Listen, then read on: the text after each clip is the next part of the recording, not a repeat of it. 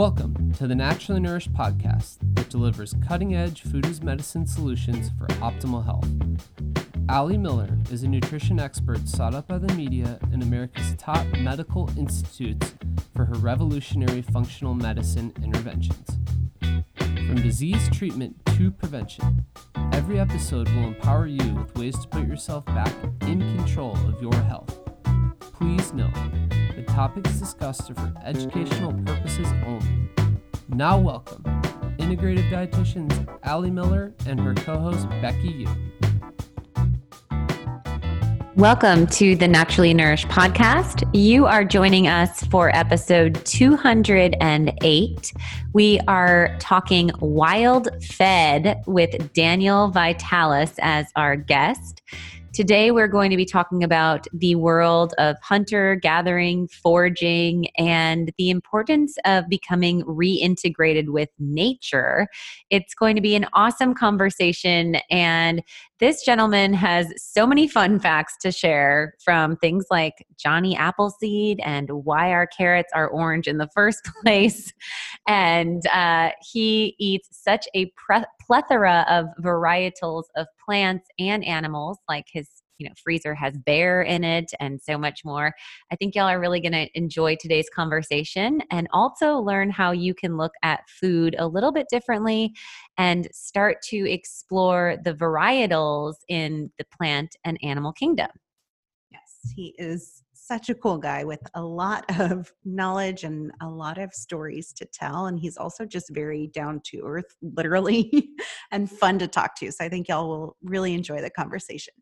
Before we dive in, let's just have a quick word from our sponsor for this episode, Fond Bone Broth. Yes. So Fond is truly wellness well made. Y'all know that Becky and I are all about bone broth, like a facelift for your gut, providing us collagen, gelatin, and amino acids that aid in reducing food sensitivity, as well as aiding in body fat burn and successful outcomes with fasting, hair, skin, and nails, and so much more. And bone broth is something that you can sip on daily to support your gut integrity and all of those other benefits. The problem is when we're in hot spaces like Austin, Texas, sometimes we don't feel like drinking hot, heavy meat juice. But Fond really brightens up bone broths and makes healthy, tasty elixirs that create synergistic flavor profiles, from their turmeric cracked black pepper to their youth tonic, which has shallots and shiitake mushrooms, and their serrano beets and hot pepper blend. They provide you bone broth that is nourishing and delightful, and has converted many of my anti-bone broth clients into sipping on the good stuff on the daily. So go on over to fondbonebroth.com and use the code AliMillerRD at checkout. That's FONDBONEBROTH.com. Use the code AliMillerRD to save, and check out all of their anti-inflammatory, gut-supporting, delightful flavor profiles that will help you sipping your way to wellness. Yes, such good stuff. All right, let's go ahead and read Daniel's bio, and then we'll bring him on the podcast. Daniel Vitalis is the host of Wild Fed. For 10 years, he lectured around North America and abroad, offering workshops that helped others lead healthier, more nature-integrated lives. A successful entrepreneur, he founded the nutrition company Surthrival.com in 2008. Most recently, he hosted the popular podcast Rewild Yourself. He's a registered Maine guide, writer, public speaker, interviewer, and lifestyle pioneer who's especially interested in helping people reconnect with wildness, both inside and outside of themselves. After learning to hunt, fish, and forage as an adult, Daniel created Wild Fed to inspire others to start a wild food journey of their own. Headquartered in the Lakes region of Maine, he lives with his beautiful wife, Ivani, and their plot hound, Ellie. Connect with him at wildfed.com, as well as on Instagram and Facebook. Welcome to the Naturally Nourished podcast, Daniel. I would love for you to just start off sharing your story with our audience on how you really decided to lead a nature integrated and wild fed life, and kind of where this whole passion started. Yeah, well, first, thanks for having me on, and hello to your audience here. Yeah, my background, I've been working for about 12 years in the natural health space. And when I got, I got started many years before that in my own personal journey. And I just from very early on was really curious, like kind of the question started with what's natural food for the human animal? Because I was always really interested in the idea that humans are an animal, but we seem to be this animal who's forgotten what we're supposed to eat. Literally actually what we're supposed to eat. So, month after month, since I've been paying attention, I've watched fad diets roll out just like a Rolodex that just constantly churns out new fad diets. And it started to occur to me that all these fad diets were based on the same foods from the supermarket, just rearranged into different packages. And we would call that a new diet. And I'd always be like, but what do we eat naturally? That was always really interesting to me. It's so obvious to me now, the answer to that question, but it took me like a decade to really sort it out. So I started off, like I said, in the natural health space. I was working amongst and alongside a lot of vegan and raw food teachers, some of the real big names. And I was blessed to share the stage with a lot of those folks. But from the very beginning, I had been a vegan earlier in my life, but from the beginning of when I started teaching, I was no longer vegan and I was no longer raw. And that culture still allowed me to continue speaking at their conferences for some reason. And I was sort of on a journey of personal discovery, but also kind of asking these questions to the audiences too. And over the years, that's led me to where I'm at today, which is I have this deep interest in wild food. So I hunt, I fish, I forage, I trap for foods from the natural environment. And what just to sort of wrap a bow on that, what I came to understand was that the human animal is an incredibly diverse species, Homo sapiens. We've been around about 300,000 years, and we are cosmopolitan in our distribution. In other words, we live all over the surface of the earth. So the answer to the question is a little complex because we can't really say, here's our natural diet, because we have human beings living as hunter-gatherers in the Arctic, and we have them living as hunter-gatherers at the equator. So obviously our dietary preferences range dramatically based on, geolocation and stuff. So, but what I did come to understand is that human beings have always been omnivores from very, very early on, that we've hunted and foraged. So we are hunters and gatherers, which I like. It's kind of a polarity, kind of a set of opposites. And we've done this whether we lived in the Arctic or whether we lived in the tropics.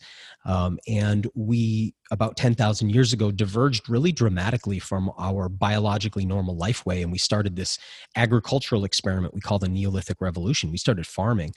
And there are those anthropologists who look at the fossil record, and it's pretty clear that our health really dropped off dramatically when we started doing this. We're still in the experiment. And I think it's interesting to note that not the entire human population has yet adopted the farming lifestyle. We still have about 100 uncontacted tribes in the world who are hunting and gathering. So we call it the Neolithic Revolution. It started in Mesopotamia. It's not over yet. Some of the world's population still hunts and gathers.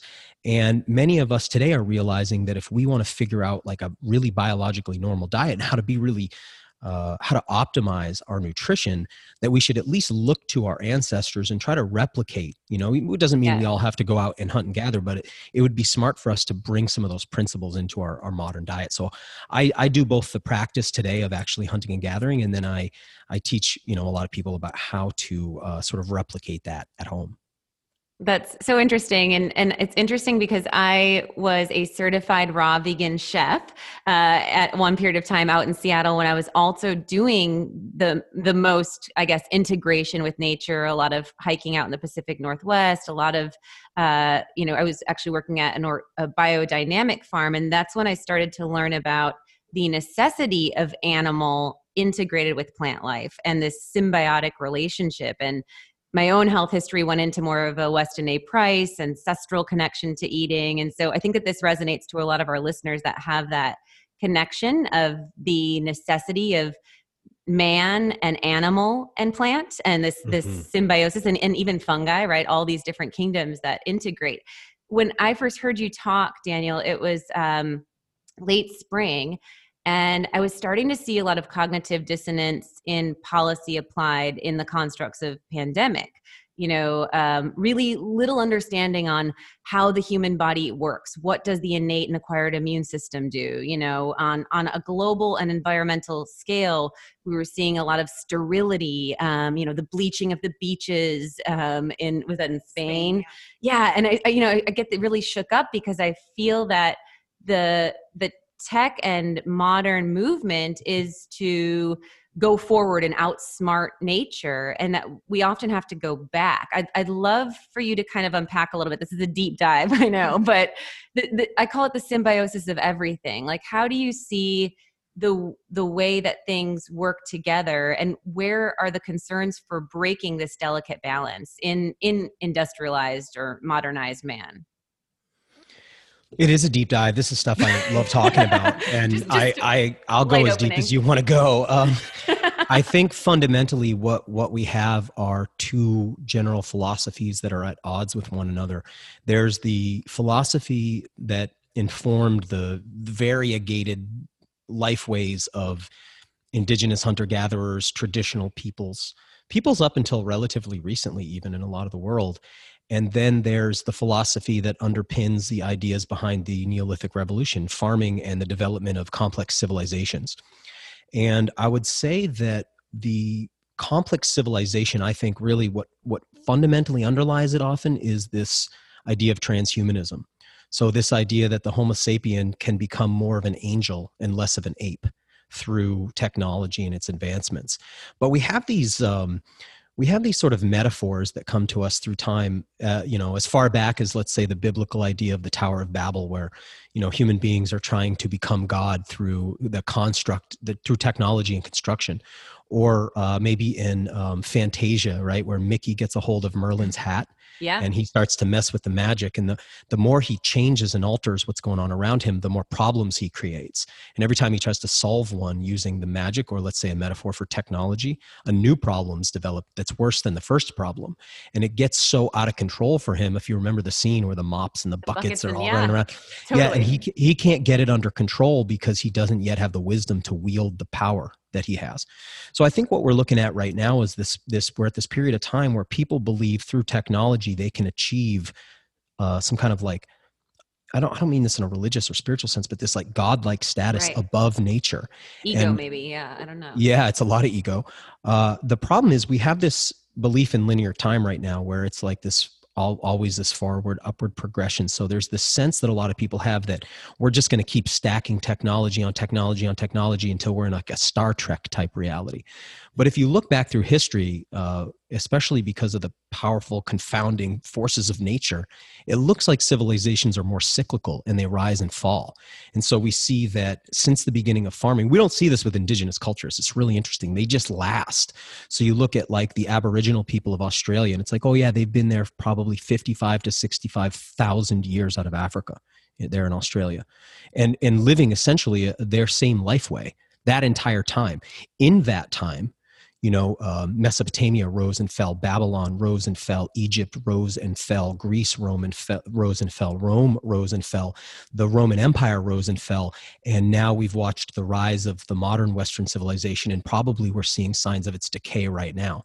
And so there's this, every time we step out of nature, it looks to me like what happens is we have a flush of something that looks really great, it hits a crescendo, and then it kind of crumbles. So as we look around, what we're seeing is the model we're using right now to and back to your point about COVID and the way that some of it was approached, the pandemic and future pandemics probably too, right?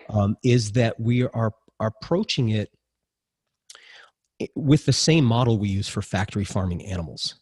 So what we have going on right now is a civilization that treats the inhabitants like factory farmed animals. Yeah. Stacked and packed in apartments, stacked and packed in cities, very similar to our CAFO farms. We get lowest common denominator medicine, if you can call it medicine. We eat nutritionally bankrupt food. too many calories, not enough nutrients. I'm sure that's something you talk about a lot. We just like we do with our chickens, just like we do with aquaculture, just like we do with the CAFO farm, it's hormone injections, it's antibiotics constantly because there's too many of us packed too close. So what we're doing is factory farming ourselves. The system's unsustainable. I don't think there's anybody arguing the sustainability of what we're doing right now. It seems a pretty universally agreed upon thing that this is unsustainable.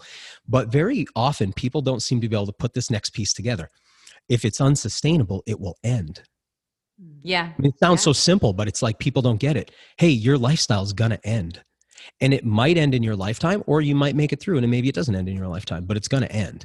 And it might be winding down to a degree now. And that might be why so many of us, like yourselves, have been called to this new lifestyle, which is really sort of an ancient lifestyle. We're saying, hey, I want to live in tune with the rhythms rather than fight the rhythms.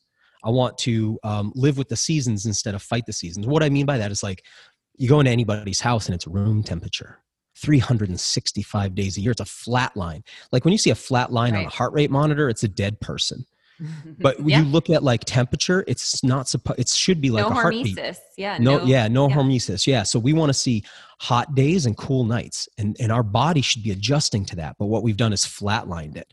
We want to have times of nutritional abundance and times of nutritional scarcity. That's why a lot of modern people who have lived in tune have had feasts and have had fasting, because it's a way to create that sine wave rhythm of lots and little. And all of our lifestyle should be like that.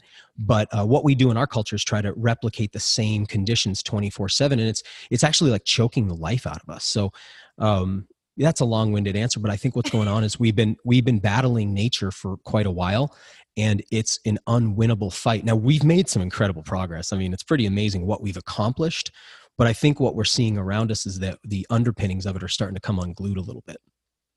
Totally. And it's so funny because I think about 2 years ago, Becky, we did an episode on biohacking, and we kept coming back and saying, but you're better if you just go back to the source, right? Like you can buy a grounding pad, you can buy blue blockers, but how about you get outside for the first hour of your day and you get that daylight in your pineal gland? How about there's all of the, how about you put your feet in the ocean? How about, and so I think that calls to a lot of us. Let's kind of go into the world of food and could I comment on the biohacking thing real quick? Yeah. I just think it's important because, I was part of that culture for a while. I did a podcast for a few years called Rewild Yourself, which started off kind of biohacking and ended with me doing what I'm doing now, which is hunting and gathering, for exactly the reason you said. And what I started to see was if you really tried to implement all of these biohacking technologies at home, you eventually stack so many goofy things on top of each other that it's just insane. Before you know it, it's so ridiculous, right? You're wearing the orange glasses, you're standing on the biomat while you're in the sauna, trying to dry skin brush yourself while you listen to audiobooks. It gets to where you go insane. And if you look at a lot of the big name, it's okay. If you look at the big names in the raw vegan world, they've all become overweight, sick people later on who look like they've prematurely aged. It's ironic. You become the opposite of what you talk about very often. If you look at what happens in the biohacking world, I'll just say it like this. You can't hack your way to wholeness. It's really simple. So where wholeness exists is back out in nature. So if we start to back ourselves out of that stuff a little bit and instead immerse ourselves in the natural world. You brought up miner's lettuce just before we started talking. And if you were to go out right now and harvest miner's lettuce, you would be in fresh air. So you got the air piece down. So there goes the air purifier and the ionizer and the plants in the house and all those things that you're doing to recreate that in your biohacking. You're out in the sun. So that kind of covers your vitamin D and your full spectrum lights and your tanning bed and all that stuff, right? You're interacting with another species, which is an entity from another kingdom. So you're communing with a non-human person, the miner's lettuce species. That's a living thing that's much older, been around a lot longer than human beings. You are hands in the soil, so you're getting those microbes that you need to really build your immune system and flora, get the flora in your gut. I could go on and on and on. All the things come together. And so when we try to do this at Whole Foods and with our blue blocker glasses, we're getting a very weak representation of what we could be getting outside. And then there's the movement, right? You're applying gradient of squatting, and you're doing kind of more ancestral movement versus CrossFit or exercise, very rigid. It's a different fluidity. I think Becky and I are on that train of fluidity. And I think that that's what nature really provides. I 100% agree and more. And yeah, I know the folks over at MoveNat. I really love what those guys do. And it's great stuff. But when it's like that stuff only should be preparing me for outside, but I don't want that to become the surrogate to outside. Now, I do think, I want to just say in fairness, I think all of this stuff, whether it's veganism or it's biohacking, any of that, that stuff is often very essential transitional steps for people. So I don't want to diminish it. I just find it funny when folks hang out there for 20 years and never actually make it to the next step. Totally. And they can be ways to kind of mitigate some of the lifestyle stuff that we can't control, but yeah, exactly. So there is our whole life. That's when it becomes a problem. We heard you say we've taken the medicine out of food, and that's a big part of our work is talking about food as medicine and how to bring that back in. But what does that mean to you? Right. So if we went into the supermarket and we went to the produce section, we might see, if we went to a nice grocery store, right, we might see what looks like 150 different plants available in that supermarket produce section. But if we start to pick it apart with the eyes of a botanist, we start to find out really quickly there's a lot less there than we thought there was from a perspective of diversity. So what I mean is, if we were to look at, I'm going to describe a bunch of plants and then I'll kind of go deeper here. So let's say we looked at the broccoli and we looked at the cauliflower and we looked at all the different varieties of cabbage. And then we looked at the kales, and there'd be, 4 different types of kale.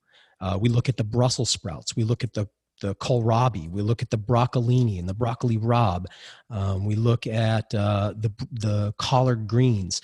We might think, wow, that's great. There's 9 different vegetables. I'll eat one a night and I'll always have different variety. And what people don't realize is that those are all the same plant. And they're the same plant in the way that a dachshund and a greyhound and a German shepherd are all dogs. Now, those are different races of dogs. So similar to a person might be black or white, or they might be Asian or Native American, but they're all human. We're all the same species, Homo sapiens. All of the dog varieties, there's about 500 species or races, 500 races, or what we tend to call breeds of dogs, but they're all Canis lupus familiaris, the same animal. When you look at all those plants I just mentioned, all those vegetables, they all come from Brassica oleracea, the wild plant from Europe. But that plant's been bred into all these different representations where the leaves might be mutated in such a way through breeding to appear like Brussels sprouts or bigger like cabbage. The flower can be turned into broccoli or into cauliflower.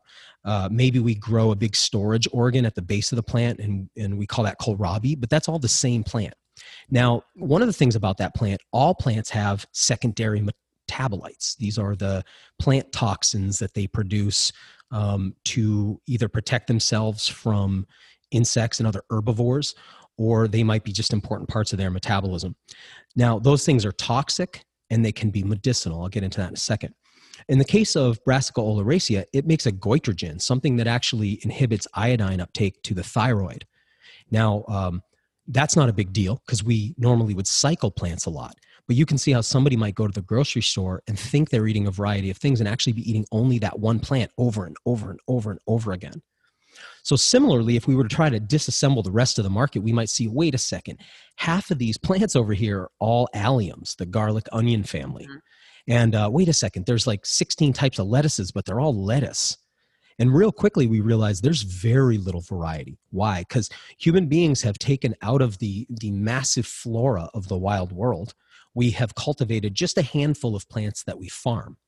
Now, when we do that, like if we were to go outside and I was to show you guys a wild lettuce, I don't know if you're familiar with the plant, but if we were to go find a wild lettuce and we were tasting it, we would immediately notice that it was extremely bitter, and that bitterness seemed to come from the heavy white latex that's in it. Now, in the past, it was understood that white latex that was in the wild lettuces was a mild sedative and even has been used through time as an opiate substitute. It was used to help children sleep at night. It was used to anesthetize toothaches for kids who were teething, things like that. This goes all the way back to Egypt. This plant's been used in this way. Now, we have bred lettuces. If you got a red leaf lettuce, an oak leaf lettuce, a romaine lettuce, and you cut that very base of it off, you would notice it has a little bit of remnant white latex in there, but it's mostly gone from the leaves themselves. We've bred the medicine part out. Wow. Yeah. Now, what that yields is plants that aren't very bitter, which makes them very pleasant to eat. But because because remember, what we call a medicine is also a poison. This is really obvious because if we go to the pharmacy, almost any drug that's there that affects us in a medicinal way at a low level, in a large level, will be poisonous to us. Well, that's true of herbal medicines too, which is where we source most of our pharmaceutical medicines anyway, large portion of them. But when you take the medicine part out of a plant through breeding, it's kind of like when we bred our pet dogs. We bred, because dogs are all wolves. They're all gray wolves. Every dog is a gray wolf. What we've bred out is the snarly tooth, eat you part. Similarly, right, to make the friendly dog. Well, similarly, we've bred the poison part out, or the medicinal part out of our lettuces, for example, and that's yielded a very tame and domesticated lettuce. The problem is, because it has none of that bitter poison, it doesn't just taste mild to you, it tastes mild to every insect and mammal around. Mm-hmm. So now what you have to do is fence it. You have to use insecticides or herbicides, whether natural or unnatural. You suddenly have to protect this thing the way you have to protect your puppy if you let it out into the wild, because it has no defenses left. So what we're left with is plants that lack, and this is, I use lettuce as an example, but it's true pretty much across the board of the foods that are in our supermarket, is that they lack medicine. They also lack nutrition, but they tend to be something we can eat more of because they have less of those things in them, so they're more palatable. But we also then end up usually poisoning them at some level in order to protect them from the things that wouldn't be able to eat them if they were still in their wild state. So we've got this very complicated game going on. And what it ends up with is we end up with a deficiency of medicine. And then what you see is everybody then needing to get medicine. So they either have to go to herbalism or to pharmacy to get the medicines that were originally in their plants. So in herbalism, we're getting wild plants that still have their medicine, or we go to pharmacy where they produce medicines that usually were based out of something that came from wild plants in the first place. That's so wild. And it comes back to, again, that like amending or more input. Where's the gradient here? So, I think you mentioned deer tongue, or, there's heirloom varietals of lettuces that you could get from your farmer's market. There's hydroponic, which has, in my perspective, more of a, maybe, I don't know your take on it, but maybe more of a synthetic environment. Spaceship. It's for the spaceship. And then, right. I think, right. I know. I'm always like, when I see them, I'm like, I don't know though. You're really manipulating that. There's no natural input at all to how you're growing this. But anyway, so yeah, what's the gradient kind of for consumers? We always say, try to establish a relationship with your farmers market and growers. And we will talk foraging in a moment. But as far as this dynamic of your grocery store and your options for most people, is an heirloom varietal have more of that wild element to it because it hasn't been as hybridized, or kind of what's the good, better, best? Awesome question. Remember, hybridize is actually, we tend to use that a little bit incorrectly, because hybridize means to take two species that aren't the same species and breed them. Okay. And when you do, you end up with a sterile varietal. And so if you take a horse and a donkey and you breed them, you get a mule, and the mule can't breed. And so similarly, if you cross species, that's how we get seedless fruits. So if you've ever wondered, like, obviously they don't have a seed removing machine for watermelons, but if you cross species, you can produce a sterile cultivar. And so then what you end up with is plants like bananas, which should be filled with seeds, but only have little black seed remnants, sterile seed remnants. And you end up with a plant that becomes very weak. In fact, we'll probably in our lifetimes lose the yellow Cavendish banana we all grew up with to disease because it's so hybridized. But I think what you're referring to is just more classical breeding. I would call it almost down breeding. Okay, so will an heirloom variety be better, et cetera, et cetera? I look at it like this. An heirloom means it's been passed on through families, right? So what that means is that, through the breeding process, your family, back in the days of agriculture, when people practiced agriculture more generally, you developed a variety that fit your landscape. It was actually like it was a geotag of your place, right? It was a tomato that had been adapted to your soil and your environment, your growing conditions, your light conditions, etc. Very often those are better, but I don't want to say across the board. Instead, I'll say this. You're looking for flavor and you're looking for color. So, and keep in mind, I go to the farmer's market, and there's the farmer that I like to buy from, and then there's the farmer next door. And the farmer next door has, to the eye, the more superior produce. Everything is 3 times these are all organic farmers, 3 times the size, so much more shine. It just looks, it's food porn over there. And I've talked to my farmer and been like, why is their stuff so huge? And she's like, nitrogen, man, and water. It's just all pumped up. It's bloated. It's a bodybuilder on steroids. It doesn't taste as good because it's watered down, right? Yeah. So I'm not saying you want to go visually on what's the biggest, shiniest, most perfect, even in the organic world, but instead you want the stuff that has the densest color. You want the stuff that has the most bitter and pungent flavor. You want the stuff often that's smaller, and I'll explain why here in a second. So first of all, on color, of course, I'm sure your listeners understand that color pigments are antioxidants. And when we're looking at color, what we're seeing is protection from the sun, internal sunscreen, as well as something to quell the free radical cascades that are happening in our body. Keep in mind, not only are we eating, here's the thing I try to remind, in the raw food world, I'm sure you saw this, like people thinking they're going to become immortal. And I would try to remind people sometimes like, hey dude, no matter how good. I'm a breatharian now. I've met all those breatharians, by the way. That's one of the biggest, I actually met them personally. Like that's one of the biggest scams going, what a joke. I got some stories for you that are hilarious, but that's another time. Yes. But they eat in secret. What was I saying? The color pigments are antioxidant. Oh, I wanted to say that real quick. That no matter how good you eat, keep in mind that think about the lifespan of an indigenous person living in North America in the year 1300.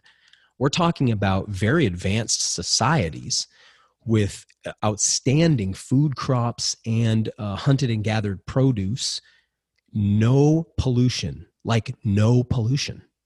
And they weren't immortal, right? So the idea we're going to eat our way at Whole Foods into immortality is hilarious because we're all the products of Chernobyl and Fukushima and the 2000 nuclear weapons that from the nuclear testing war that we had, in the around the turn of the century or whatever. So we're living in a really toxic environment. PCBs, we're going to do the best we can with what we have.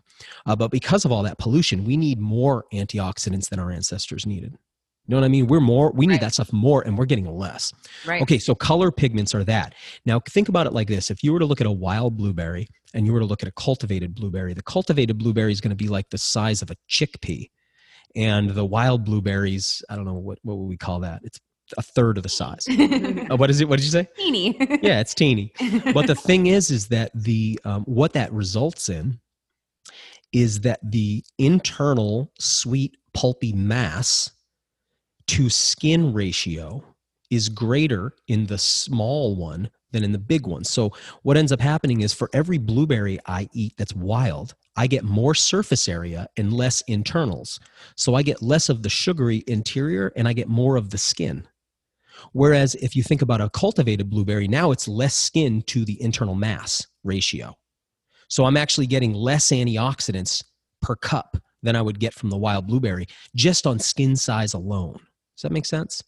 It's kind of like if you think about like mammals that live near the Arctic have to be huge because they want to have more internal body mass than skin so that they can hold heat. And as mammals, get down toward the equator, it's the opposite. Mammals tend to get smaller because they need to doff heat. So it's sort of like that.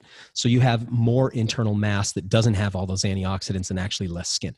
So that's one of the things. We want to find the smaller produce with the brighter colors and the more concentrated flavor. We want to get more bitter. So we want lettuces that actually have some bitterness to them.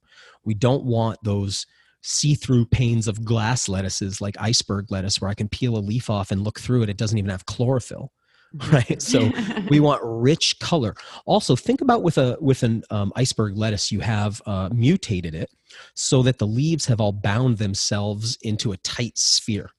That means only the external leaves are doing any photosynthesis when it's outside in the sun. Whereas if I have a leafy lettuce, all the leaves are laid open like a Right. floret, and all the leaves photosynthesize. So I get much more chlorophyll with a leafy lettuce than I do from a more head-like lettuce. Also, the more the bitter flavors are there, the more medicinal compounds I'm getting. Similar with pungency, similar with any, when you think about all of the spices, which are very close to wild plants, and what we, all of our herbs tend to be, that rosemary, thyme, oregano, sage, marjoram, all those tend to be much closer to wild plants as well, nearly wild plants. And they have those pungent and strong flavors, those spicy flavors. All of those function like medicines in our body. So we want lots of that stuff, and we want to get away from the stuff that has been bulked up, mutated, sort of full of water and lacking in nutrition. I'm less concerned about the variety. So I'm less of like, hey, do you know the name of this heirloom? That matters less to me than that it has those qualities I was just talking about. And then beyond the seed, let's talk a little bit about the growing conditions, I guess, and how that would impact, or if you feel that has a huge influence. So, like you said, so you don't care if it's a cosmic carrot or, an XYZ ruby, whatever they're calling them these days, which, I think a decade ago used to be really abnormal and kind of like just those couple farmers market vendors. And now they're everywhere and grown in California and finding us in Austin, Texas. So what's the difference of maybe taking something that has that bright color and maybe isn't grown just based on that bulking up in weight and is smaller and dense? What role does the soil play, and what's kind of the good, better, best there? And how does nature provide differently, I guess, than even the most biodynamic compared to organic compared to conventional? Okay, great question. Yeah, on carrots, real quick, just a little anecdote. The original carrot, the wild carrot's called Queen Anne's lace. Wild carrot grows here, and it smells just like a carrot, but lacks all of that really crunchy, chewy, carbohydrate-rich body that you have in a domestic carrot. Now, when carrots were first domesticated, they weren't orange; they were purple forever. So just know that when you see multicolored carrots in your supermarket, that's the old stuff. Real deal. New stuff is the orange thing, and actually the orange cultivars were done to honor the orange coat of arms of a royal family from Europe at one point, and that's how we ended up with orange carrots. I mean, some of this stuff is absolutely ridiculous when you look back at what's gone on. Back to it, what's the importance of the soil? I mean, man, you could take the most talented and intelligent child and put them in the very worst home, and I think their outcome's going to really suffer. Yeah. People always go back and forth. Is it nurture or is it nature? It's like, well, it's obviously both, right? Yeah. But you could take a plant that has great genetics and put it in very poor soil, and you're going to end up with a nutritionally bankrupt food. So I think the soil matters tremendously. I'm not a huge fan of hydroponics at all. That said, let me just be clear here. I used to think like it would be better to just not eat than to eat something that was poorly grown. I kind of feel differently about that now. I think it's more important that we eat. So similarly, like I used to talk a lot about water, and I really love spring water and water from wells. But if I'm in the airport, like I'll drink plastic bottled water because right. I got to have water, right? That's more important than me getting all anal retentive about what the water is. Similarly, I think it's important that we eat. So if what we have access to is hydroponic vegetables, please don't think like, well, geez, I shouldn't eat them because he said that it's better if I eat. Just eat and do your best. However, as you develop discernment and or access, I think soil grown is obviously better for a whole host of reasons.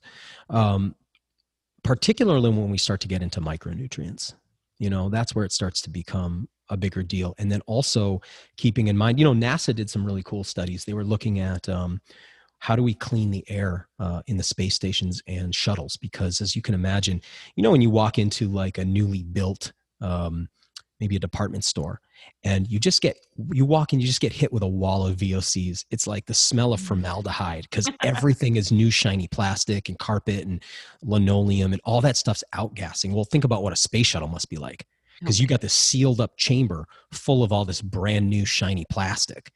So they were like, we got to clean the air in here because there's a lot of VOCs. So they started doing experiments with plants. Like what happens if we put house plants? And they started to realize that, hey, this really cleans up the air. But eventually what they realized, wow, it appears that it's not the house plants. It's actually the soil interface. So they found that if they allowed the soil in the pot to get covered up with leaves and debris, that they had less of this absorption of the VOCs, that it's actually the soil and the microbes in the soil. Because keep in mind, a handful of soil contains more microbes than all the humans who are alive now, plus all the ones that have lived ever. Right? It's a very rich ecosystem. Not to mention that as soil's created, genetic material from countless organisms is concentrated in the humic and fulvic acids. I mean, we're not even at the beginning of that science. We are starting to learn about nutrigenomics, which is looking at how the genetics of the things that we eat affect us, but we are in the infancy of this. So anyway, as far as what role soil and quality soil plays, I want to say we barely know. But I think intuitively it's obvious that it makes a huge difference, especially because if I go to the farmer's market and I get vegetables there, they're going to have soil remnant on them. And just picking them up, I'm going to be interacting with those species. And hopefully some of those species can actually take root in my gut, right? So that's kind of the goal, and on my skin. Whereas if I get something that's hydroponic, it's essentially like sterilized. No dirt. It's been grown. It's kind of like, hey, do you want to raise your kids in isolation? We can grow them in a tank. Like, why have them in your body? Like, why not just raise them in some kind of embryonic fluid tank? Well, because you just know, hey, I'm biological. I want my kid to be raised biologically if I can. Well, it's kind of like that with produce, right? It's like, do I want to grow it in a hydroponic tank inside under artificial lights? Like, not really. I'm not saying that it won't make, a great piece of lettuce on your burger or something, but ultimately that's probably nutritionally not the direction we want to go. Also, I do want to bring attention to a book that I think really helps with some of these concepts. The book was written by, I want to say Joe Johnson, J-O, I think it's a woman, Joe Johnson. And the book is Eating on the Wild Side. And what Joe does is looks at plants that we eat today and then traces their lineage back to sort of their origin story as a wild species, and then looks at which varieties have more nutrition and less. Like one of the things Joe pointed out was that, we have this idea of an apple a day keeps the doctor away, which by the way was a marketing campaign that came out of the prohibition because, the apple industry was centered around cider. And when there was an amendment to the Constitution to ban the consumption of alcohol, the apple industry suffered. So they had to rebrand themselves as a food. And in order to do that, they had to make considerably more sugary apples, because the apples that you use for cider, the best ones are tart, bitter, astringent, and sour. That makes the best hard cider. But for eating apples, of course, we want them to be sweet. So they rebranded themselves, and that was just a marketing campaign. There was no doctors involved in that, right? That's amazing. Well, what they found out was if you take an apple like, and by the way, an apple like, we'll just use the Red Delicious as an example. If you've ever eaten a Red Delicious apple, what you've eaten is a clone. In fact, if you go to the supermarket and you buy an apple, or if you go to most farmers markets and you buy an apple, you're just buying a clone. Every Red Delicious apple consumed since the first Red Delicious was discovered have all been genetic clones.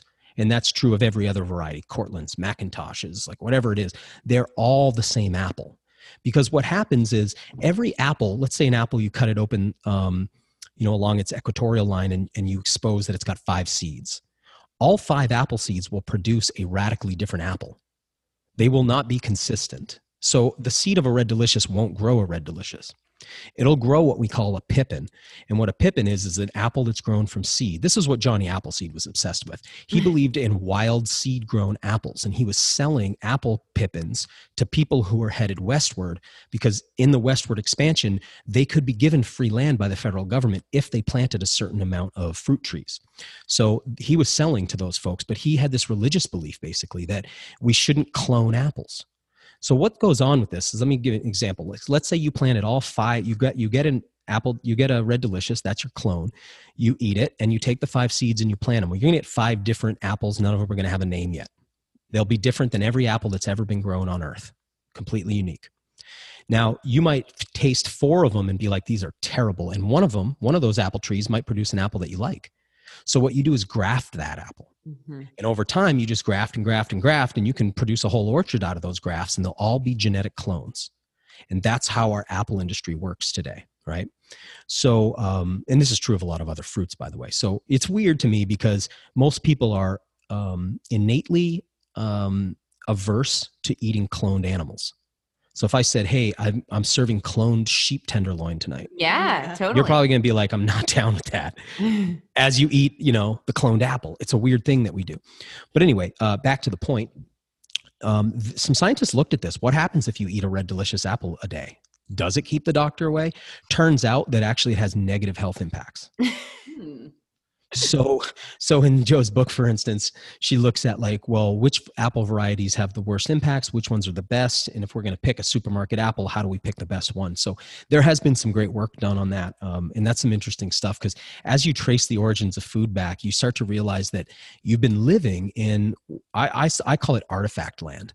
And the reason I call it that is because we have this word art, and artifact, and artificial, and they all use that same root word. And what it means is something that's an artifact bears the marking or shape of human will upon it. So my favorite metaphor is that if you were to be walking in the desert Southwest and the ground around you is covered in stones, a lot of them are going to be made of flint. And flint is this material that our ancestors used to produce cutting edges, right? Like arrowheads.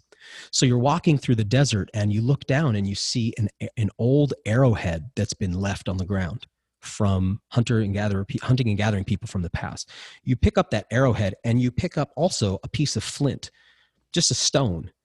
Now, they are made of the exact same material and they have the same chemical composition. They say they have the same crystalline composition, but one is a natural thing. It's a stone. And the other is artificial because it bears the mark of human will upon it. It's not a judgment like that's artificial, that's bad. It just means that humans have shaped that natural thing, so it's no longer natural. So, sometimes people will say to you, they'll go, well, technically everything comes from nature, Daniel, even nuclear weapons. So technically everything's natural. It's like, no, technically that's artificial because it bears the mark of human will upon it. Yeah. My husband's a chemical engineer, and that's his argument all the time. All right. So I'm giving you the counter argument. All right. So that's great. Perfect. This is perfect. So I'll tell people, hey, you live in artifact land. And what I mean is when you step out of your Manhattan townhouse out onto the front porch and you look around, there is almost nothing that you can find that's natural. You could be like, well, that ginkgo tree over there. It's like, well, that ginkgo tree is the product of horticulture. It's not a natural varietal. That dog over there, it's like, sorry, that's a gray wolf that's been mutated into a dog. The grass that's here, sorry, that grass was imported from Europe. Like nothing that we see. Right. You could be like, the clouds. I'm like, those aren't clouds, those are contrails. You know what I mean? Very, very little. So most of us, if you think about it, very few people in our American culture have actually really experienced anything natural. Yeah. Very, very little. Well, we used to go to camp every fall. It's like, dude, they changed the shape of that lake 3 centuries ago. None of that forest is all eighth growth, like nothing there. You know what I mean? So we've been living in kind of an artificial reality, and we've cultivated it. We've bred it. Going back, like the genetic modification technologies, like CRISPR technologies that we're using today, that we didn't just stumble onto that last week. We've been trying that for a long time. A lot of people don't realize that the wheat varieties that whether we're talking organic or we're talking commercial, almost all of the wheat today was developed through blasting wheat seed with gamma radiation to see if we could mutate it. Because early on, when we started to develop nuclear technology, we realized real quickly that gamma radiation caused mutations in cells. So they thought, hey, we've been doing these long, slow breeding programs with plants for a long time. What if we just hit it with gamma radiation? Will that mutate it? Well, it does. And eventually the dwarf wheats we use today came out of those gamma radiation experiments. And so people think like wheat, you buy something wheat, a natural food. It's like, mutated with radiation, but I guess it's natural, So that's the world we're living in today. And I don't say all that to be negative, but more to say like, it's like the Matrix. And it's like, hey, red pill or blue pill, like wake up. Like this is an incredible. What I love about Earth is it's outside of the human beings don't have the ability to create this complexity. Like we're like, look at our iPhones, so powerful. It's like, yeah, look out at the night sky, dude. Yeah. It's so beyond us. And we've gotten, the problem with artificial land is that, kids are growing up today thinking that human beings are the pinnacle of nature's progression, that the human mind is the most complex thing in the universe. That's a lot of hubris right there. Very dangerous, but ultimately it's nihilistic and really sad. And one of the powerful things about reconnecting with nature is you start to realize how small you are in the scheme of that, and that you're a product of nature, and that none of your mental machinations can really overcome or even change it. And there's something comforting in that. And I think it's why atheists on their deathbed tend not to be atheists anymore. It's like we've been despiritualized through the process of trying to alter nature, and the outcome is mental instability, because the thing that indigenous and hunter-gatherer peoples have always had is they're able to go out of the landscape and be like, whoa, I didn't do this. This is awesome. Right. And we're really lacking that, because everywhere we go, we're like, we did this. We're awesome. It goes back to that God ego complex again, versus seeing God trying to be God, right? Or instead of trying to feel God or experience God, trying to be, in a sense. And I'm not speaking religious either. I think it's so interesting, because with everything, this also kind of goes full circle when you talk metropolitan and vibrations of city. We've been talking about this palpable anxiety that people are feeling in this timestamp with pandemic again. And I believe nature to just be so parasympathetic, versus this sympathetic fight or flight, epinephrine, amygdala, lizard brain reaction space that a lot of people are in. Can you guide us on a couple ways? So I want to shift from those that are even in their city space. How can they connect and tap in? What are some, maybe 2 or 3 ways that they can reintegrate with nature? Yeah. Would you allow me to just touch on what you just said first, and then I'll come to that? Let's do it. Yeah. Okay. I want to just talk about the lizard brain for a second, because this is powerful stuff we're talking about. The ability for this to change people's lives is really powerful. I do agree that this is we're all in this, like, being pushed towards the sympathetic nervous system state. And that parasympathetic nervous system responses are in high demand. And most people don't know how to access them.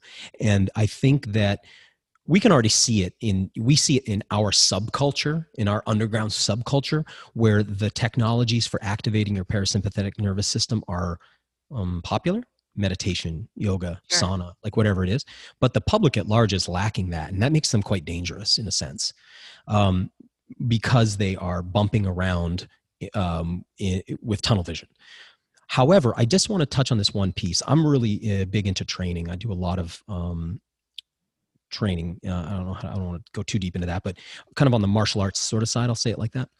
And developed the reptilian brain much more than, because most people's reptilian brain is not well developed, and that makes them very afraid because they don't have survival skills.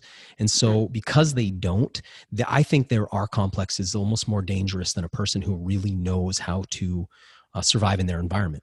So when the reptilian part of your brain is well developed, you have like a super good root, because it's really the root. That's your brainstem. Mm-hmm. So if your brainstem, if you don't have basic, like, I know how to survive outside, then outside becomes a hostile place.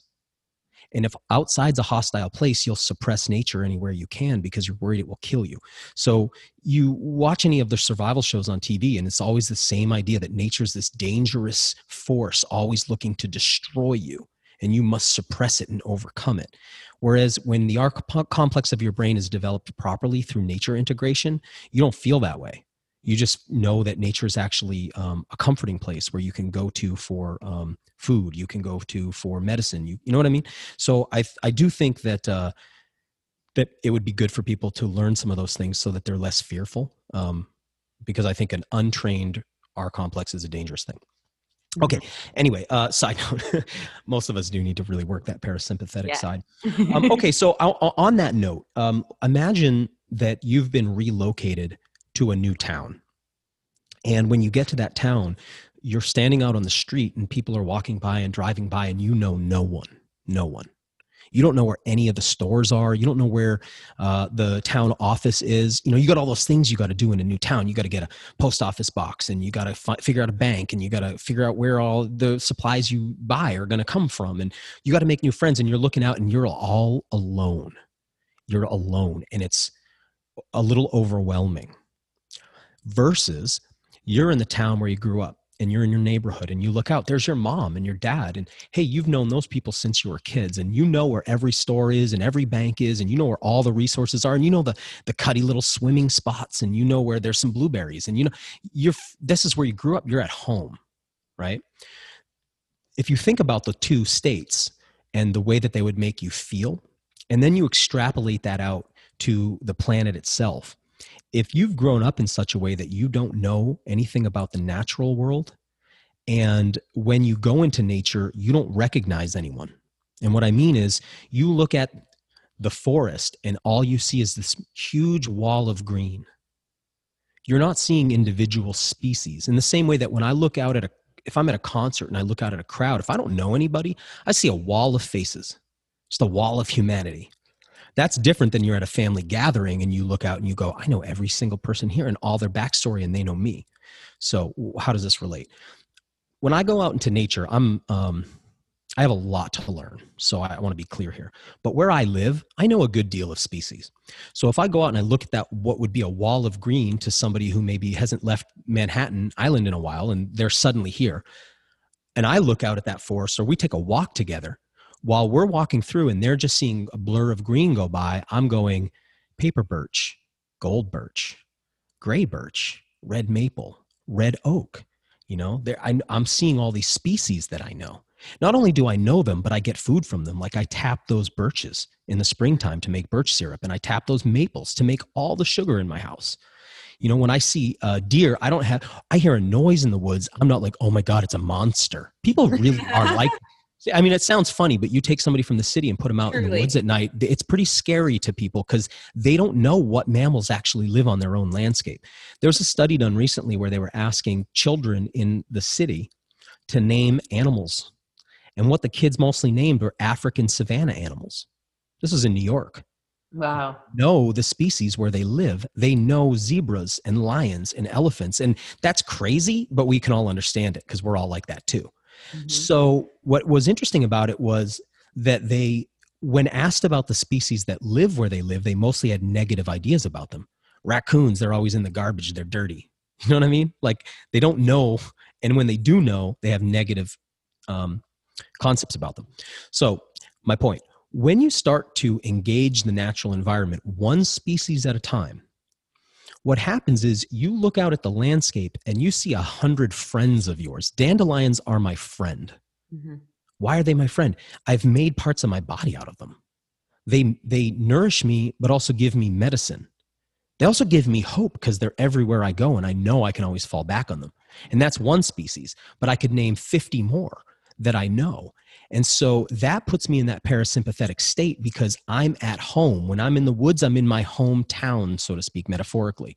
I'm amongst friends.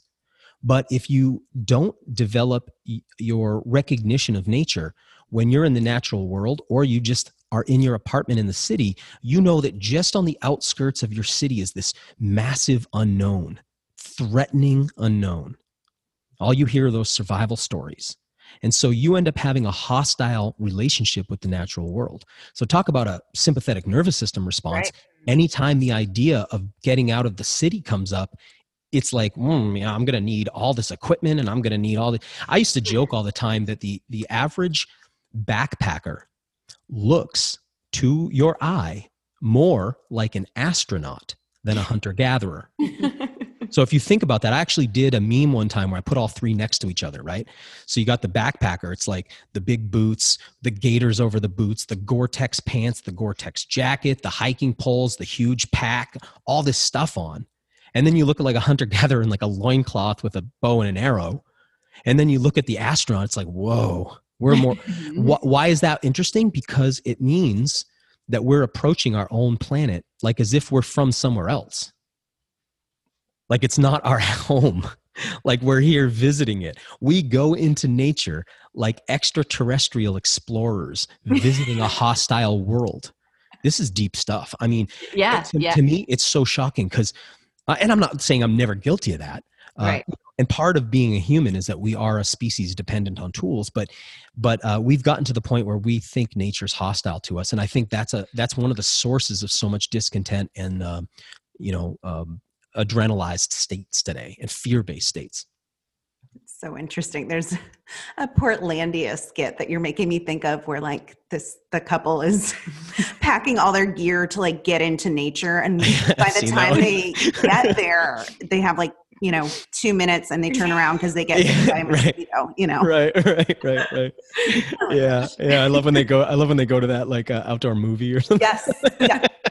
It reminds me of my mom, actually. She lives in Connecticut in the woods, but she always has to have the newest like hiking poles and gear and all of this stuff. I'm like, okay. Yeah. And you know how that is. And I'm guilty of it. We're all guilty of it. But sometimes what we do is we confuse the experience with the equipment. And we'll buy the equipment. I know people that think they're outdoorsy because they have a bunch of equipment and they never go, And so there's a balance to be had there. And obviously we especially because we're more like the dog than we are like the wolf. So, I was just talking to my wife about this yesterday. It's fascinating how when you go out into nature, animals never have anything. They're just naked, all of them. Like they don't have anything. When we go into nature, we all have like 25 pounds of stuff, even if that's just our clothes and boots. Mm-hmm. Now, again, like that's partially because we're a type of species that developed alongside tools, but we've become so heavily reliant on it that it becomes quite cumbersome. Like, so I was saying to her, I was like, baby, we need to like go on vacation to a remote island where I can just take everything off for like a week. I don't want to like put anything in my pockets. I don't even want to have pockets. Yeah. Just like be on the beach with no stuff because man, it gets overwhelming. So we're domesticated is what I'm trying to say. Domestication means of the house. So, you don't have to go back that far in history, given that we're a 300,000-year-old species. You don't have to go back more than 10,000 years before there is no house to be of, right? So the dog also is not really equipped for the wild. Neither is the garden lettuce. That's why it needs fences and that's why it needs pesticides and herbicides and, weeding and all that stuff. So we're kind of similar to that. But I like this idea of I don't think you, me, or any of the people listening need to do some extreme back to nature thing. In fact, I think that's not a real sustainable approach. I think we need to take a step in that direction and trust the next generation to build on that. So, it's kind of like if I'm driving towards Mexico, but I'm trying to get to Canada, it's like if I don't, I have to turn around. There's no like if I slow way down, that's not going to get me to where I'm going. I'm still going in the wrong direction, right? So I think a lot of times what people do is like, well, I'm going to cut down on my fat intake and I'm going to watch a little less Netflix. It's like, no, you're just slowing down your approach to the wrong place. You want to do some fundamental 180s, and some of those have to do with how we relate to, the nature around us. And so beyond kind of getting out in that vastness of nature and starting to identify some species and kind of learning them to be your friends, what about maybe from a nutrient perspective or a food perspective? We don't want people going out and picking medicinal mushrooms without experience and without a guide, but what would be a way to kind of rewild your food, I guess? Well, yeah. So it kind of starts at that. It's going to start at the supermarket really for a lot of people.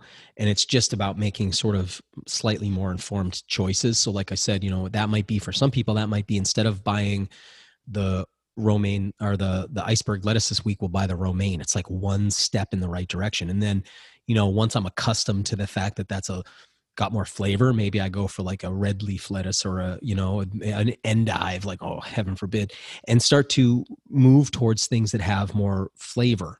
Right? Maybe instead of the sweet yellow onion, I'm going to get a more pungent onion. So we can do that right in the supermarket. Hey, I got an option in the frozen food section between a wild blueberry and a cultivated blueberry. Like maybe I'll try the wild one.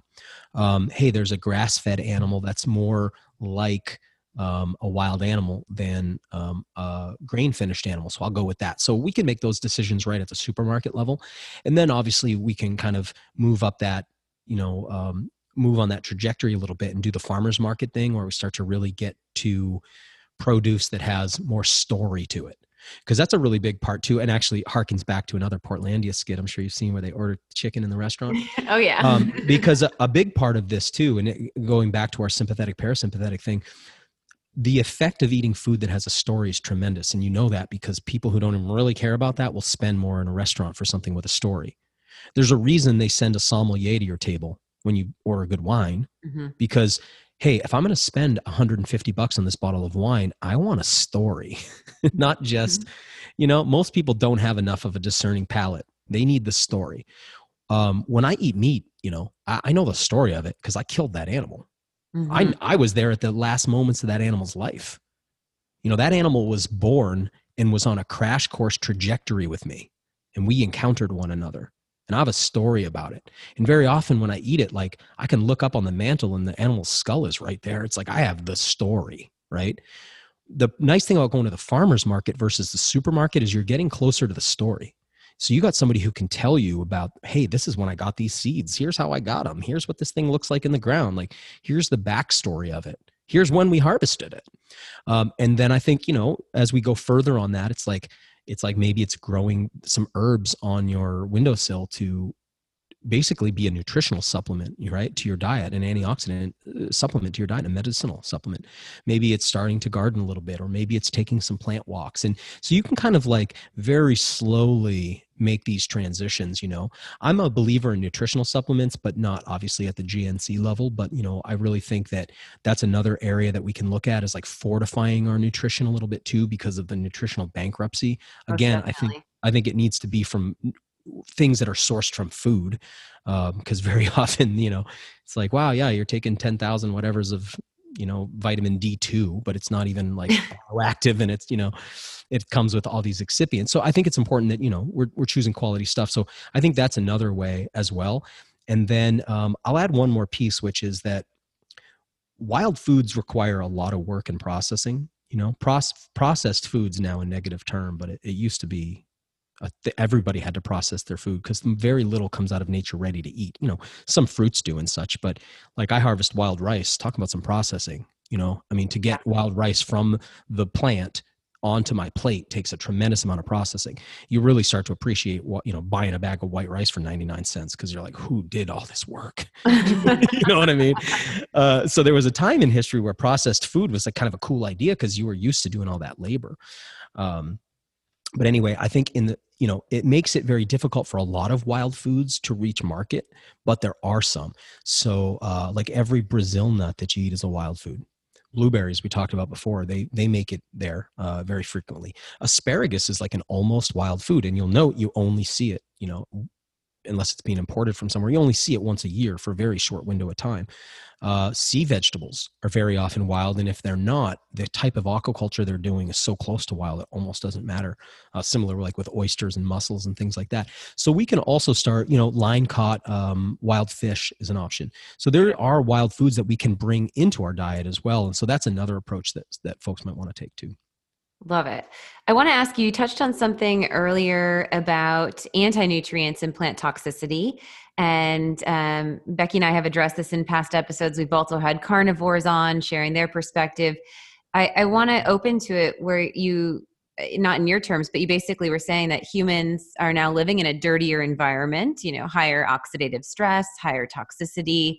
Where do you sit on the idea of plant toxins and, the hormetic effects and what antioxidants do and that variance, again, with wild having higher density and how nature may be providing that, or what's the role of that in your perspective? Yeah, well, anti-nutrients are really interesting because they're common.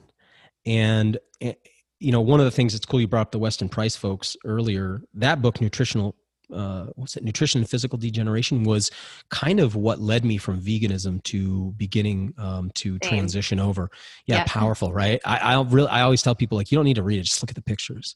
Well, it's that, It's like and it's that reverence too of that snout to tail connection. I think for those that did it for emotional or spiritual reasons, they can make harmony with that. Of like, oh, we're going to have this reverence. We're going to respect the entire being. And that's also more nutrient dense. Yeah. And that might be a type of nutrition too on a spiritual level. So anti-nutrients,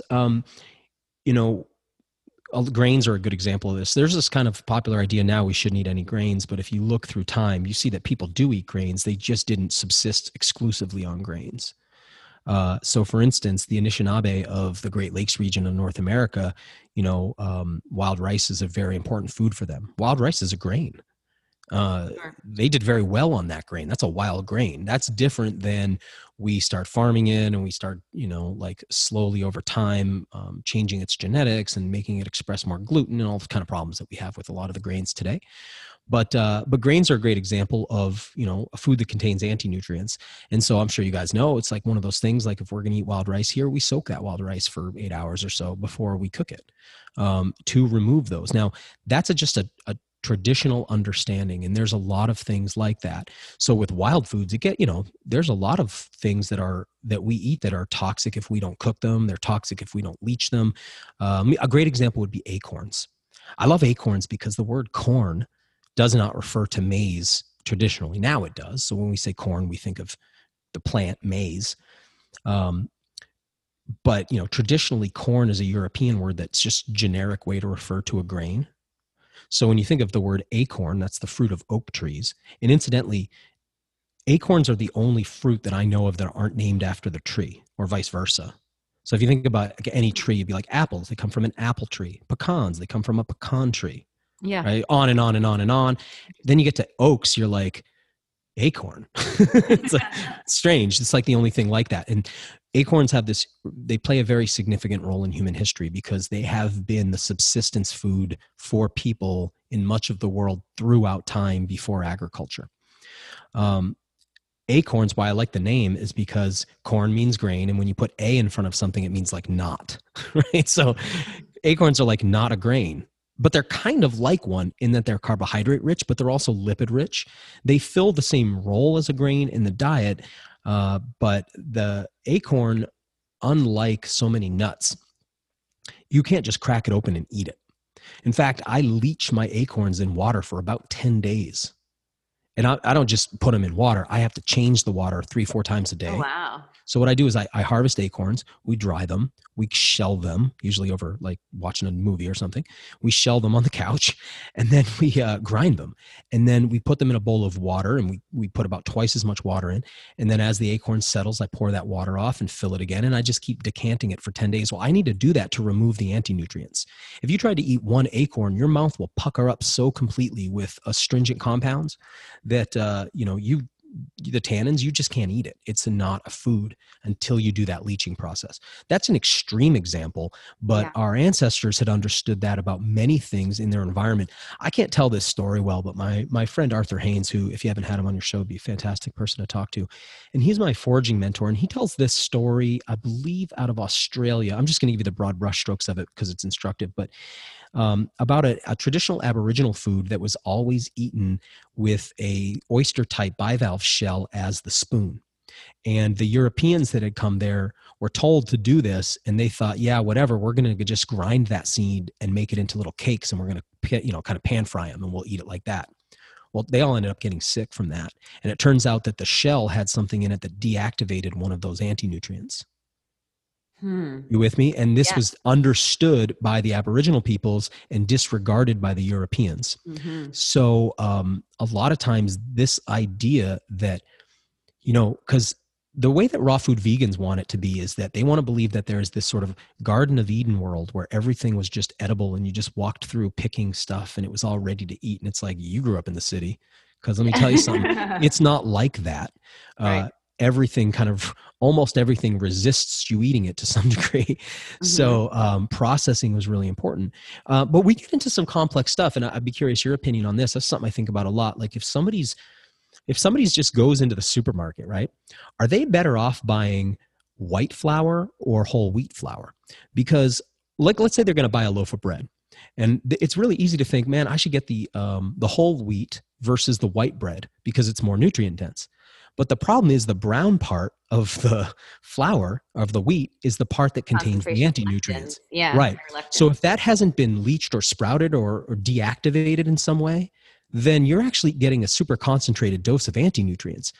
But if you ate the white bread, you wouldn't get any of that. Now you get almost no nutrition and a lot of calories, and that's a whole other set of problems. But at least you're not getting hit with a heavy dose of anti-nutrients. So I don't know, I don't know if you have an answer to that. It's one of those things I look at and I go like, oh, it's complicated. This is nuanced stuff, and it takes kind of some education for people to understand because they've been taught everything is ready to go out of the package. Yeah. Well, and we are so anti-flour because of synthetic enrichment and folic acid versus, nature made folate. Right. There's so many layers, man. Isn't it neat? Because you start to look like one instructive thing for people is like, look at what's being added to your food. Right. Because that tells you what's not in our food. Yeah. So I can tell you they put iodine in salt because you're not getting it. Right. They're putting vitamin D in the milk because you're not getting it. They're putting all the B vitamins in your wheat because you're not getting it. So those are the things that our modern diet is missing. And I find all that really amusing and interesting that we have fortified our diets and that it hasn't occurred to most people like, hey, that means our diet lacks nutrients. Most They're definitely. essential for life. Yes. And especially if it has to advertise for it, then even worse. Yeah, Fortified with. Oh man. Yeah, kind of just to round things out, and then we'll of course share with our listeners where they can find more about you. This has been such a fun conversation. I want to connect the dots a little bit. So I was beaming when you were talking about our friends in the forest. So Becky and her husband and my husband and I with my daughter were out in the Pacific Northwest just last fall for my book tour. And it was like that. I was like, there's Devil's Club and there's Elder and there's mm-hmm. Nettle. And we pulled Oregon graperoot and I made her chew on getting the alkaloid, berberine compounds. And, we spit for a while and I was like, this is how people would prevent foodborne illness if they were to eat something that was off, if, meat wise and whatever. And so we had a really great adventure. And it's funny, when I moved to Houston, I had a Houston survival guide and I was really scared. Now we've relocated to Austin to at least find some synergy, but there was this path in the middle of like downtown Houston, urban neighborhood, and reishi mushroom would grow there. And I always thought it was so interesting because super toxic environment, right? Like a lot of pollution, a lot of cars. I just kind of connecting this dots of like the symbiosis of everything and how nature provides. Do you have any thoughts on that? Like, dandelion and tap roots growing in particular areas of soil in need, or like, do you think that there's this network of nature that understands where there are these holes, and if we don't continue to interfere, there's hope that there's going to be this healing revolution, I suppose? I love this question. I kind of have two perspectives. A little esoteric, man, but It's not really. I don't think it is. Because this would be the normal perspective all through human history until the Enlightenment. And the Enlightenment and the sort of scientific revolution, while it's led to incredible technological breakthroughs, has led to terrible nihilism and a sense of desolation and isolation. So it's not like it's all good, right? So giving up that idea that there's a spiritual component to the world has not been good for us psychologically. It's been good for us economically, but most of us are now looking for meaning in a world that we're being told has no meaning. And so I often point out we have two eyes and two lobes of the brain that allow us to have depth perception. So if I close one eye, I don't have any depth perception. If I look at things from only one perspective, it's a pretty one-sided view. I need both eyes open. That allows me to see depth, right? And because the right and left brain kind of handle opposite ways of seeing the world, it's like two operating systems. It's almost like your right brain is Mac and your left brain is PC or whatever. You know what I mean? So I think it's important to I kind of have both perspectives. So one perspective says, well, it's like if there's a niche available, something will occupy it, mm-hmm. and I don't need to go to if somebody fills a niche in the business world that was left open, that doesn't mean they necessarily had some big picture perspective and they said, hey, look, over there's a niche that needs filling. I'm going to jump in over there. Sometimes you just bumble your way into it. Most of the time you do. And then when you tell the story later for posterity, you act like you knew. But then another part of me does see the world in that way and believes that, I guess in the biggest picture that you could, there's that sort of Gaia hypothesis of the earth as like a living thing, and that there's a sort of intelligence in nature that supersedes any one individual species, and that all of us are working together as part of a synergy, and that it's got self-correcting mechanisms. I'm comfortable. I don't think it's cognitive dissonance to hold both of those views at the same time. In the same way that I don't think it's cognitive dissonance for me to look out of both of my eyes at the same time. Mm-hmm. Both eyes give me a slightly different perspective because they're not right on top of each other. So I have both views, but I think it is interesting. I've always kind of laughed at the guy who's got anger problems and maybe a bit of an alcohol problem, and he's obsessed with a perfect lawn, and he's out there with a dirty liver and blocked up kidneys, battling the dandelions in his yard. Have European grasses there, and he doesn't realize that he's mowing down his medicine, and it just keeps showing up, and it's like, bro, eat it. Make a tea out of it. It's your remedy. So, I find it funny watching us wage war on remedies. Here in the Northeast, we're dealing with an incredible and finally kind of getting out there, but for a long time, silent epidemic of Lyme disease, because we have this proliferation of these ticks that are vectors for that. And at the same time that this disease has risen to prominence, we've been overwhelmed in many cases with Japanese knotweed, which is a plant that was brought over here because of its rapid growth. They'd use it to hide latrines because it grew up fast, and you could hide the sort of like, human waste areas or whatever. Well, now it's out on our landscape. Turns out that the root of that, the rhizome, is one of the most effective herbal treatments in Lyme disease. So as this thing is taking over our landscape, it's also the medicine we need the most right now. And there are countless instances of that.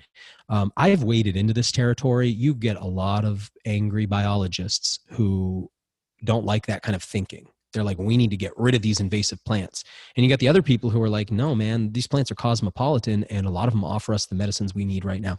I see both perspectives, but if I had to pick, like if you were like, hey man, get on this side or that side, I'm getting on the side of like nature is a conscious thing, and it self-directs its own healing. I take refuge in that idea ultimately, but I don't want people to get the impression I'm anti-scientific or anything. I just think they're two operating systems, and one of them has led to a lot of divorcement from the things that make us healthy, and that'd be like the scientific paradigm. And I think a nature-based paradigm led us into, we had a lot of it's dangerous territory too, because that's what led to like some of the really oppressive religious regimes in the past and oppression of a lot of different groups, and stuff like that. But I think as we merge these two ideas, we will eventually understand from a scientific perspective how some of that works. Like there might be a scientific reason that those things happen. Right. We don't know what it is yet. So I kind of lean toward that. I trust nature way more than I trust anything that human beings create. 100%. We're with you. This has been such a cool, fun conversation. Let's wrap up with, I want to hear your 24-hour recall. So we do this with all of our guests, but I have a feeling yours is going to be very interesting. What this is what you ate yesterday from the time that you woke up to the time that you went to bed. Enlighten us on kind of a typical day. Oh, wow. Okay.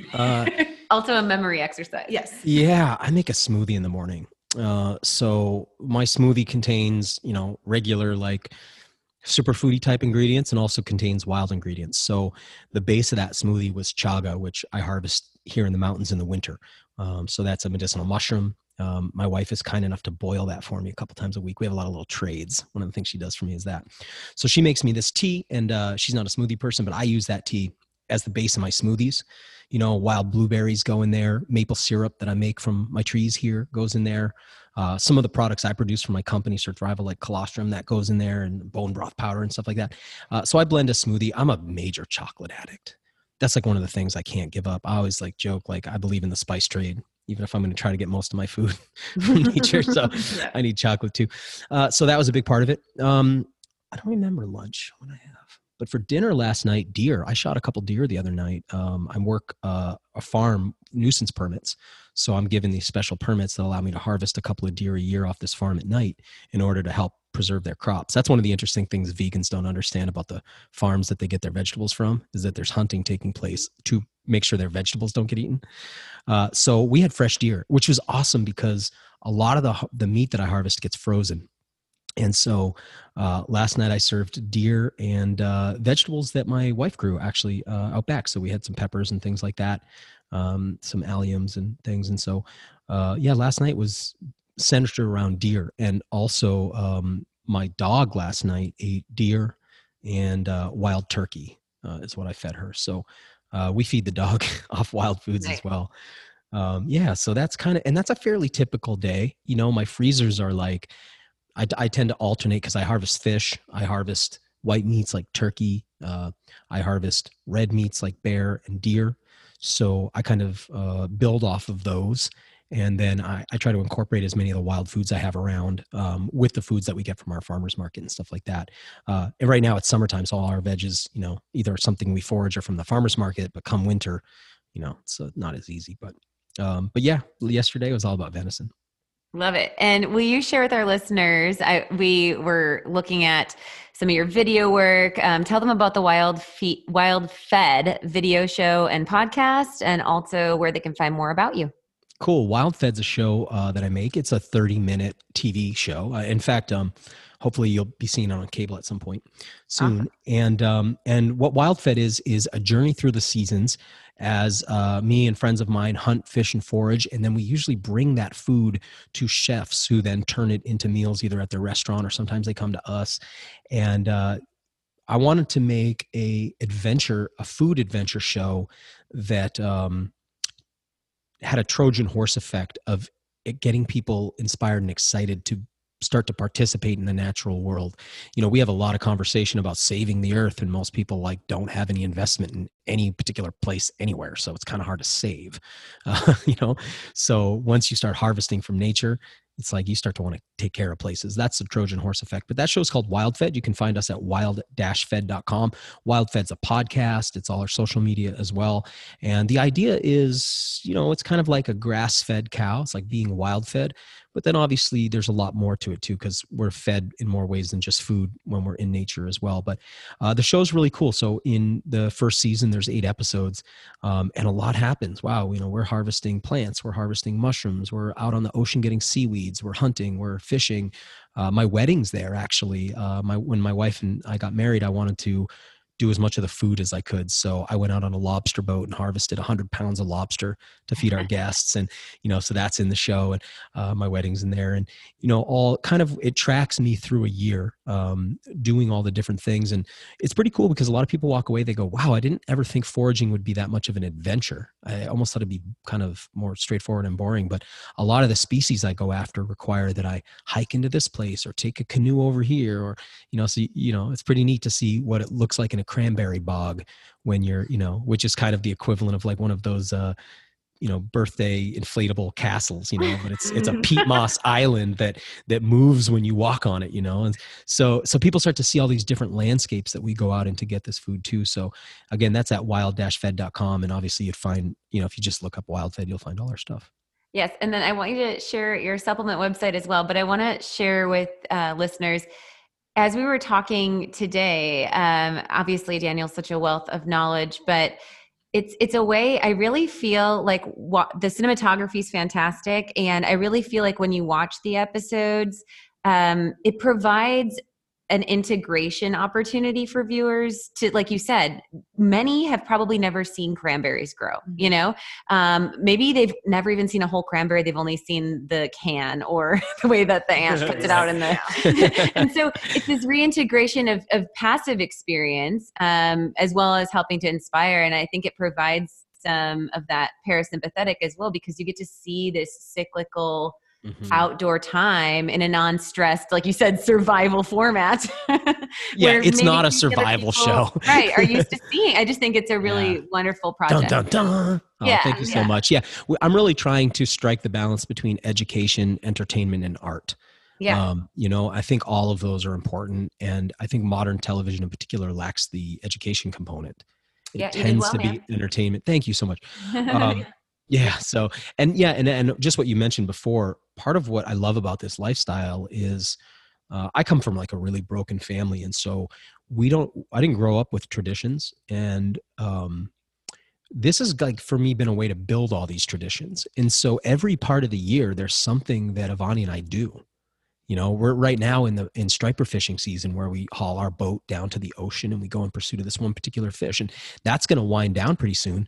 And I'm going to step into the next thing and then the next thing and then the next thing. And, you know, I probably harvest 30 different things a year. And so there's always some new thing that we're looking forward to. And that means packing away the old equipment, getting out the new stuff, going to the new place that we haven't been to for a year, meeting that species face to face again. And it becomes these really cool traditions. But anyway, to your other point, Surthrival, Surthrival. It's like survive and thrive.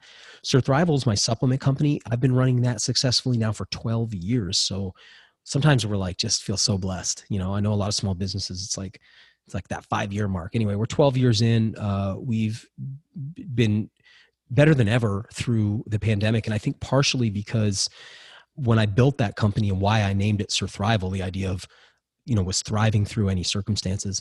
And I kind of saw things like what are happening now happening. It's just, you don't have to be a prognosticator. It's kind of obvious where certain things are headed. So I was thinking, okay, where are people going to be at, and what is their health going to be like, and what are some of the things that could radically transform their health from a supplement perspective to prepare them for the world of 10 years from now?